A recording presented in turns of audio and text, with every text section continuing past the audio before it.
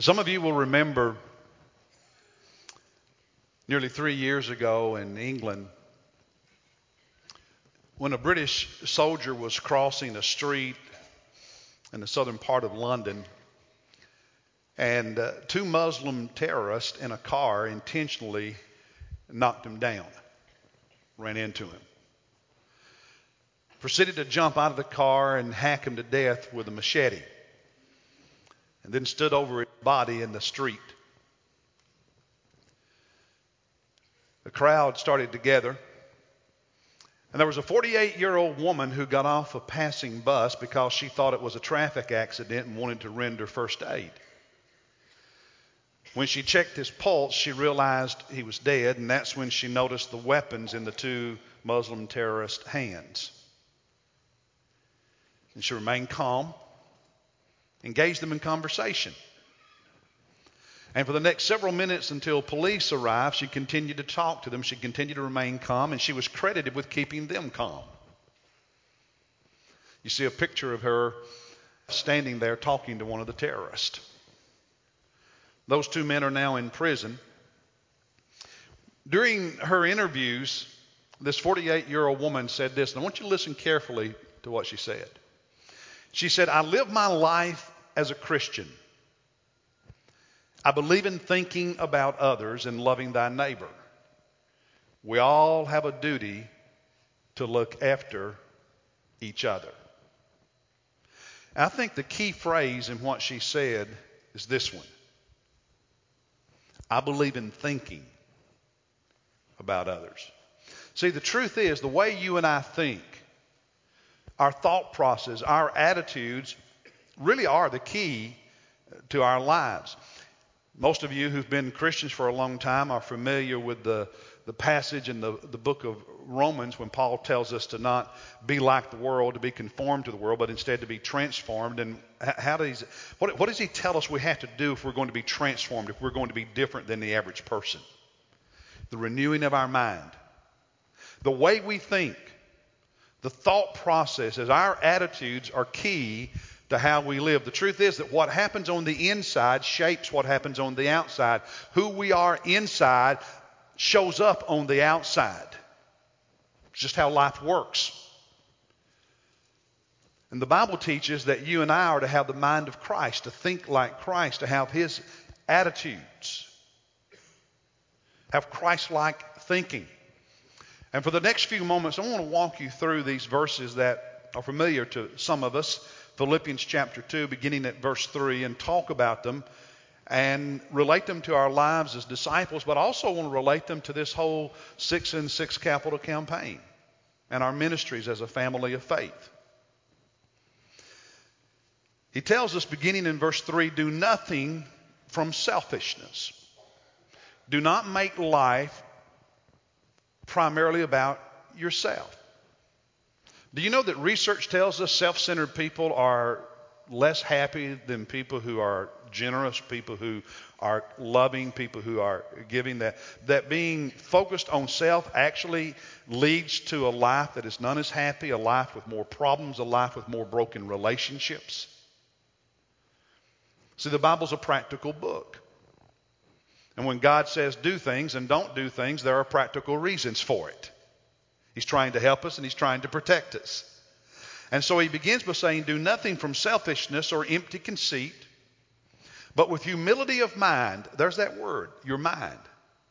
With humility of mind, regard, think about, view, consider one another as more important than yourselves. In other words, the world does not revolve around you. The world does not revolve around me. And one of the problems in our contemporary culture is we are teaching people, and the truth is too many families are teaching their children by their actions. They don't mean to, but their actions are saying to those kids, you are the center of the universe. And there is no human being who's the center of the universe. That results in a warped view of life. Everyone has worth and we're to have self-esteem, but the world doesn't turn around any of us, including our kids and grandkids. Do nothing through selfishness, empty conceit. Consider others more important than yourselves. Verse 4, Do not merely look out for your own personal interest. It doesn't mean that you're not to take care of yourself. You're not to have plans for your life. He's not saying don't pay any attention to your personal interest. What he's saying is now notice this, do not merely look out for just, you can put that in there, for just your own personal interest, but also, in addition to taking care of yourself, take care of others. Look after the interest of others. Pay attention to the needs of others. Again, yes, take care of yourself, but it's not just about you. It's not just about me. It's not just about self. And then he says, if you really want to understand this, you need to look at Jesus because he's our example. Verse 5. Have this attitude in yourselves. And the word translated attitude in my Bible, and I think the King James translates it think in yourself or something to that effect. It's the idea of thinking of your thought process of is a verb. Actually, it's not a noun, it's a verb that you are to be thinking on the inside. Your mind is to be working. And how is it to be working? He says like this, the same way Jesus' mind worked. Have this thinking process on the inside of you, just like Jesus, which was also in Christ Jesus. Now, can we be honest? That's a big task. That in here I'm supposed to be thinking the way Jesus thought. That's tough. I don't always do that. Do you? But as followers of Christ, that is what we are to strive for, because as followers of Christ, we are his disciples, his pupils, his students. We learn from him, become more like him. Following him means we learn to do what he did. So renew our thinking. Change your thought process. Change the way you work on the inside so that on the inside you resemble Jesus more. And the good news is if you resemble Jesus more on the inside and in how you think and in your attitudes, you're going to resemble him more on the outside in how you live and what you do. Because it starts inside. Religion's not just about the heart. It's also about the brain. It's not just about your emotions. It's also about your decision making. It's all of that. And so he says we're to have this same mindset, this same thinking process on the inside of us like Christ did. And he's going to illustrate from Jesus' life what he just told us to do in verses 3 and 4. Here's what Jesus did in verse 6. Who, although he existed in the form of God, Jesus is the eternal one. God is the triune God, Father, Son, Holy Spirit. Each person of the Trinity has personhood. Each person of the Trinity is eternal. Each person of the Trinity is omnipotent, omnipresent. Jesus did not begin at Bethlehem. He always has. The Son always has been. He is the eternal one, and each person of the Trinity coexist. Now, that's beyond our ability to fully comprehend, which I'm thankful for, because if I could fully comprehend God, he probably wouldn't be God. The fact that there are some things about God I can't understand is affirmation to me that he's God and that I'm less than God. But Jesus is the eternal one. He existed as the divine one, as God. He did not begin at Bethlehem, as I said. He's the eternal God. So he existed in the form of God, but he did not regard or think or consider or view equality with God a thing to be grasped. Now that doesn't mean he gave up his deity when he came to earth. I'll show you in a moment what it does mean. What he gave up was something that he could have held on to. But he decided he wasn't going to hold on to it. He wasn't going to grasp it. He was going to let go. And one of the challenges for us as followers of Christ in life is there are those moments when God says, let go of something. There are those things in our life that God says, let go of. There are attitudes and thinking processes that God says you need to let go of. Ways of living, habits, God says, let go of. All these different things. God says, you got to let go of some things. And the key to letting go of those things when God speaks to you in the moment is having already let go of your life so that it could be Jesus' life, not yours. If anyone wants to follow me, Jesus said, do what? Deny himself, take up his cross daily and follow me. You got to let go of self if you're going to let go of the things that God says you need to let go of. It's lordship, like we talked about last Sunday, kingship. So, Jesus let go of these things. Verse 7, he emptied himself, taking the form of a bondservant and being made in the likeness of men. He left the glory of heaven.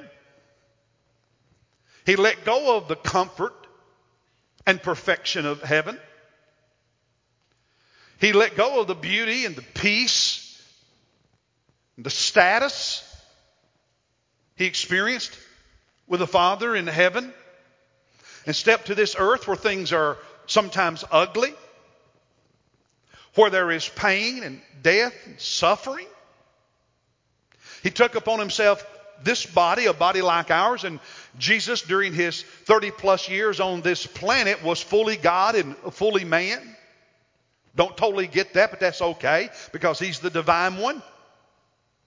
But as fully man with a body of flesh and blood like ours, he could bleed, he could be cut, he could hurt, he could cry, he could suffer, he could die, and he did. And he let go of the exact opposite of that, which he enjoyed in heaven, emptied himself of that, and experienced all of this. Who was he thinking about when he did that? Himself? So often we want to hold on to things because we don't want to let go and empty and experience something that might be tough or make a sacrifice.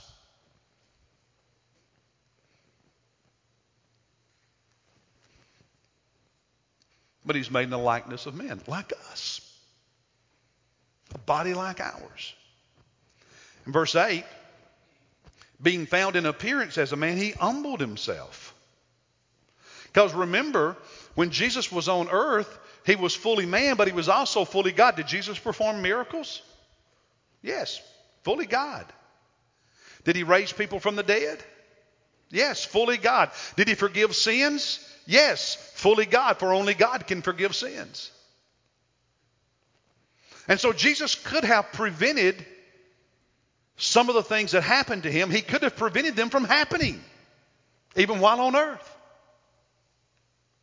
But he humbled himself, continuing to empty himself, continuing to let go and not hold on to what always was the easy way. Humbled himself and became obedient. The Father's will. Jesus said, I was born for this reason, did he not? To give my life as a ransom, as a sacrifice, as payment for the sins of humanity. That was the will of the Father when he prayed in the Garden of Gethsemane. God, Father, not my will, but your will be done. And sometimes the will of God is inconvenient.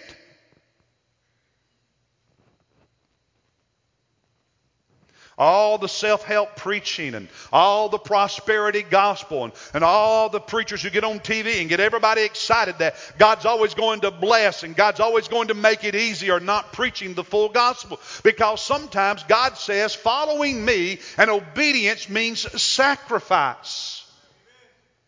Giving up some things. Letting go of some things. It's not all about us happy, happy, happy all the time. Now, that doesn't mean God doesn't want us to be happy. He does. And he blesses us with joy and peace and beautiful moments and beautiful experiences and a beautiful life. But brothers and sisters, sometimes you have to be willing to suffer so that you can, in the long run, experience the absolute joy of being in the center of God's will for your life. And so he became obedient. How obedient? To the point of death. But not just any death. The cruel, humiliating death of the cross. And so he said, when you look at Jesus, he's our model, he's our example. And if you follow his example, then you can do what I've just written, Paul says in verses 3 and 4. Don't be selfish, don't be conceited, but with humility in your mind, view others as more important than yourself and look after their interest while you're also looking after your own. Nothing wrong with having some boundaries in your life. I have some boundaries in my life. I say no to some things. But if your boundaries are so rigid that there's no room for you to serve, no room for you to sacrifice, no room for you to give, no room for you to care, then you've got the wrong boundaries. If you're going to hold everything for yourself and you're always going to think me first, you've got the wrong boundaries.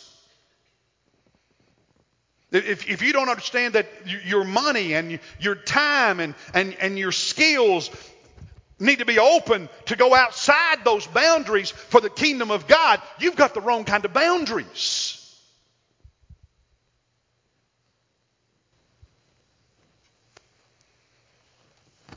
The needs of others, sometimes it's inconvenient. I saw that among several of our members in the last day or two. The serving, the meeting the needs of others. It's been a tough week for us. We had 3 deaths this week. Brother Gene over here helping a friend of his get ready for the funeral. And Bobby and Elaine Baker back over here. Where you at, Bobby? Where you at, Elaine? Over here somewhere. With Brother Jim Kramer dying unexpectedly yesterday at 53 of a massive heart attack, apparently. And Bobby and Elaine, late yesterday about 6 o'clock, driving to Charleston because one of their daughters is in college down there. And bringing her back and getting back about 1 o'clock in the morning. That's not convenient. But that's what you do. Monisa was in Charleston this weekend to help Jacqueline. It's been a tough week for her with her chemo. Toughest week she's had yet. But Monisa went over to that daughter's dorm room so she could learn about her father and then to help her call her mom. It's been a tough day or two. But whether it's in a crisis like that or something far less, Jesus said this is how we're supposed to think. And I say it all the time in God's people, and it's a beautiful thing to watch. Those are just some examples. And some of you are saying, Steve, what in the world? Why are you preaching this sermon? This is a celebration of our 6 and 6 capital campaign. What's that got to do with any of this? I think it has everything to do with it. Because the truth is, and this is what some people don't get, and this is what some people just don't get it. That all this stuff we're talking, it's not about money, and it's not about this building, and it's not about debt even. It's really about us and what kind of people we are. It's about our church and what our purpose is. Because the truth is, this entire campus and everything that's a part of what we quote unquote call the church is simply a tool, a ministry instrument used to make a difference in people's lives. Let me just give you an example. This room. There's more on this church than just this room. Let's just talk about this room. Because this room is for a lot more than just us being here on Sunday morning for worship services. And a whole lot more than Wednesday night dinners and orchestra rehearsals and the things that we normally associate with this. It's about a whole lot more than weddings. And we have ministry partners. Those are Christian ministries that we work with. We come alongside. We're co-laborers with them. We support. And there are some of them, for instance, I'm just going to give you the tip of the iceberg. You need to know this. There are some of those ministries that the single most important, largest fundraiser they do every year to support those ministries is an annual fundraising banquet. Some of you have been part of those, right? And we host several of those every year. FCA, Fellowship of Christian Athletes. The Palmetto Pregnancy Crisis Center. The Christian Women's Job Corps. The Children's Attention Home. There's just some. There's others. What I'm trying to say in just those brief comments is this building enables so many other ministries in this community that we partner with to have that banquet to raise the funds so they can exist and do their ministry. And that's an important thing. It's not a light thing. We have partners in this community. They're not Christian ministries, okay? They're secular. They're not Christian ministries. But it's important, we think, for us to have partnerships with particular entities in our community. For instance, I'll just be candid as pastor in this First Baptist Church. I think it's important we have a partnership with our school systems. We have many families in this church who homeschool their children, whose children are in Christian schools, private schools, and that's a good thing. But we also have many families, more families, whose children are in public school. We have a lot of teachers in this church. We have people who work with the school districts in this church. And it's my conviction, and I believe it's our conviction, that we're going to come alongside and be salt and be light and help. And we're going to have those kind of partnerships. And so the local schools and school district use our campus. We have those partnerships. And we're going to continue having those kind. I think that's a good thing. Every year for several years we host a luncheon in here. A memorial luncheon for the police departments in this part of South Carolina, at which those officers who've been killed in the line of duty are remembered, and their families are here and are honored and loved on. We need to have those kind of partnerships with those first responders in our community. So this building, and I know I'm talking in some very practical terms, but you see, ministry, when you get down to it, ends up being practical. And I need you to understand that this building, this campus, is about more than what, quote unquote, a lot of times we think it's about.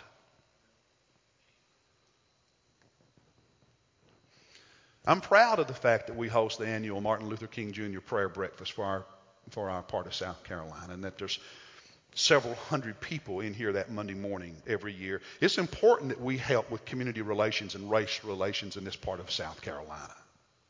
And this facility allows us to do that. I'm proud that for over 20 years, every year we've hosted the Rock Hill High School Baccalaureate. As long as they want to work with us, we're going to work with them. Those partnerships matter. We've had job fairs in here in partnership with the Herald and other entities, helping people find a job. Thursday night this week, I was in here. There were about 300 volunteers with our city's Parks and Recreation and Tourism Division. They wanted to have an annual banquet to say thank you to them, so we agreed to let them have it here, so long as I get to get up and welcome everybody and invite them to our Easter service.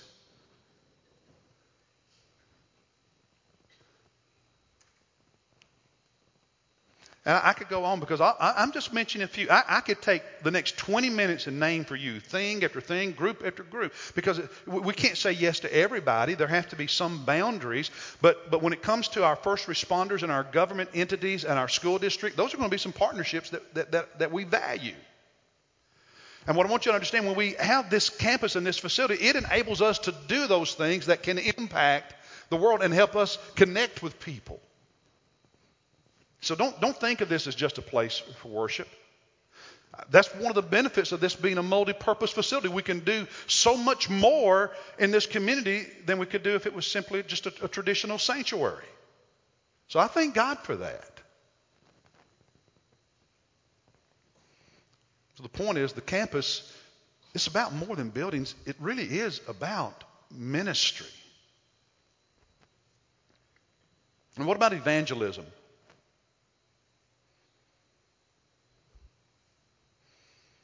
You know, this is the place where we worship and preach and see people saved. How many of you were here 2 weeks ago when we baptized 37 people? Is that a good day? Yeah. Watch this video, if you would. I've been going to this church for the past 5 or 6 years. A friend of mine invited me one Sunday, and they all real nice to me, real friendly, and they just make you feel at home at this church. You know, I lived 30 years as a complacent Christian, and it's just good to finally dedicate myself to Christ.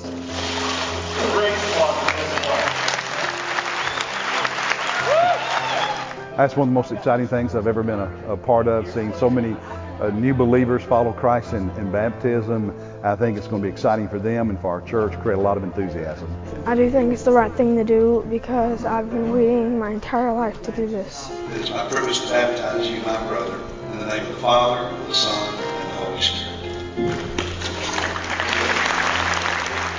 I don't want to sit in the congregation for the rest of my life and wonder, why haven't I done this yet, or for it to be on my heart. So we have one man who's in his 70s that back in December prayed and committed his life to Jesus Christ, and I'm baptizing him today. This just builds your confidence up, builds your morale up, makes your friends feel confident that you've been saved. You want to join Jesus Christ later on, and you want to become a good Christian. Whether you're young, old, or anywhere in between, it's never too late to give your life to Christ and be baptized. Buried with Christ in baptism, raised to walk in newness of life. I wanted a moment that I'd actually be able to look back on and remember that I was actually, I was saved, and I couldn't doubt it. When you finally commit to Christ, you just know. These people here are just everyday working people. There's nothing special except that they believe in God and they want you to believe in God. It is my privilege to baptize you in the name of the Father, the Son, and the Holy Spirit. Just so thankful to be part of a church that cares about people and wants to see people come to know the Lord. They accept you whether you have any money or you don't have any money, whether you're well dressed or you just come in your blue jeans. They're that kind of church. There's a good church. I love this church. I mean, it was part of my conversion process. Just reintroduced me to what I always knew was right. I just never followed. Go God. Yeah, I love that. Go God. That's good. And this facility enables us to see that happen. So here's what I want you to know. It is wrong thinking if you say this is just a building. It is wrong thinking if you say this is just about us. Christ set the example of emptying himself, giving up the glory of heaven and the status and comfort of heaven. And what did he accept? In place of all that, a human body that could suffer the rejection of men. He became a servant. Not just God, but he became a servant. He experienced death even though he had never sinned and was not worthy of death. And not just any death, but the humiliation of being crucified as a criminal. And the pain of one of the most torturous deaths someone can experience. And why? Well, look around this room. Go ahead, look around the room. That's why. And when you go out to lunch today and you see people in that restaurant, pass people in their cars driving up and down Dave Lyle. When you get home this afternoon and you go by all those houses in your neighborhood, they're why. That's the reason. And they are also our mission. See, life is not simply about getting. It's not simply about having. It is also about giving. And the way we think shapes what we do and who we are. And thus he says, have within us the same kind of thinking, the same kind of attitude, the same kind of mind that Jesus Christ had. Who didn't just get and have and hold on to things, but let go and emptied himself and gave for the sake of humanity. Now that's not the way the world says approach life, but it is the way a follower of Christ approaches life, because that's the way Jesus approached everything. And yeah, it's at odds with so much of what we hear. It's countercultural at times. That's okay. because it's perfectly in line with the culture of heaven, in line with the culture of the kingdom of Almighty God. And that's the one I'd rather be in line with. What about you? And so I want to close by giving you some updates about our campaign. I just want to say thank you, because you remember our goal is to pay off the debt in 6 years, knowing it'll take a miracle of God, because just looking at our history, if you just want to do the practical, strategic looking at our history, we can probably do about 4 of the 6, just looking at our history. Remember that from last year? So we've been praying. You've got your coins in your pocket, the keychains to remind you to pray, because we're going to step out on faith, and I don't know how God's going to answer our prayers and do the miracle, but we're going to trust God and do our part. And so we're praying. But the past year, the first year of the 6 and 6 campaign, here's what you gave, that amount. Now, to help you have that in perspective, that works out to a $2 million 3-year campaign. So you've been very, very generous. That's extra payments against principal this past year. When we started in January 1, this was our debt. It's over $6.2 million. Here's what our debt is as of today. That is a reduction of this amount. I think we owe God glory for that.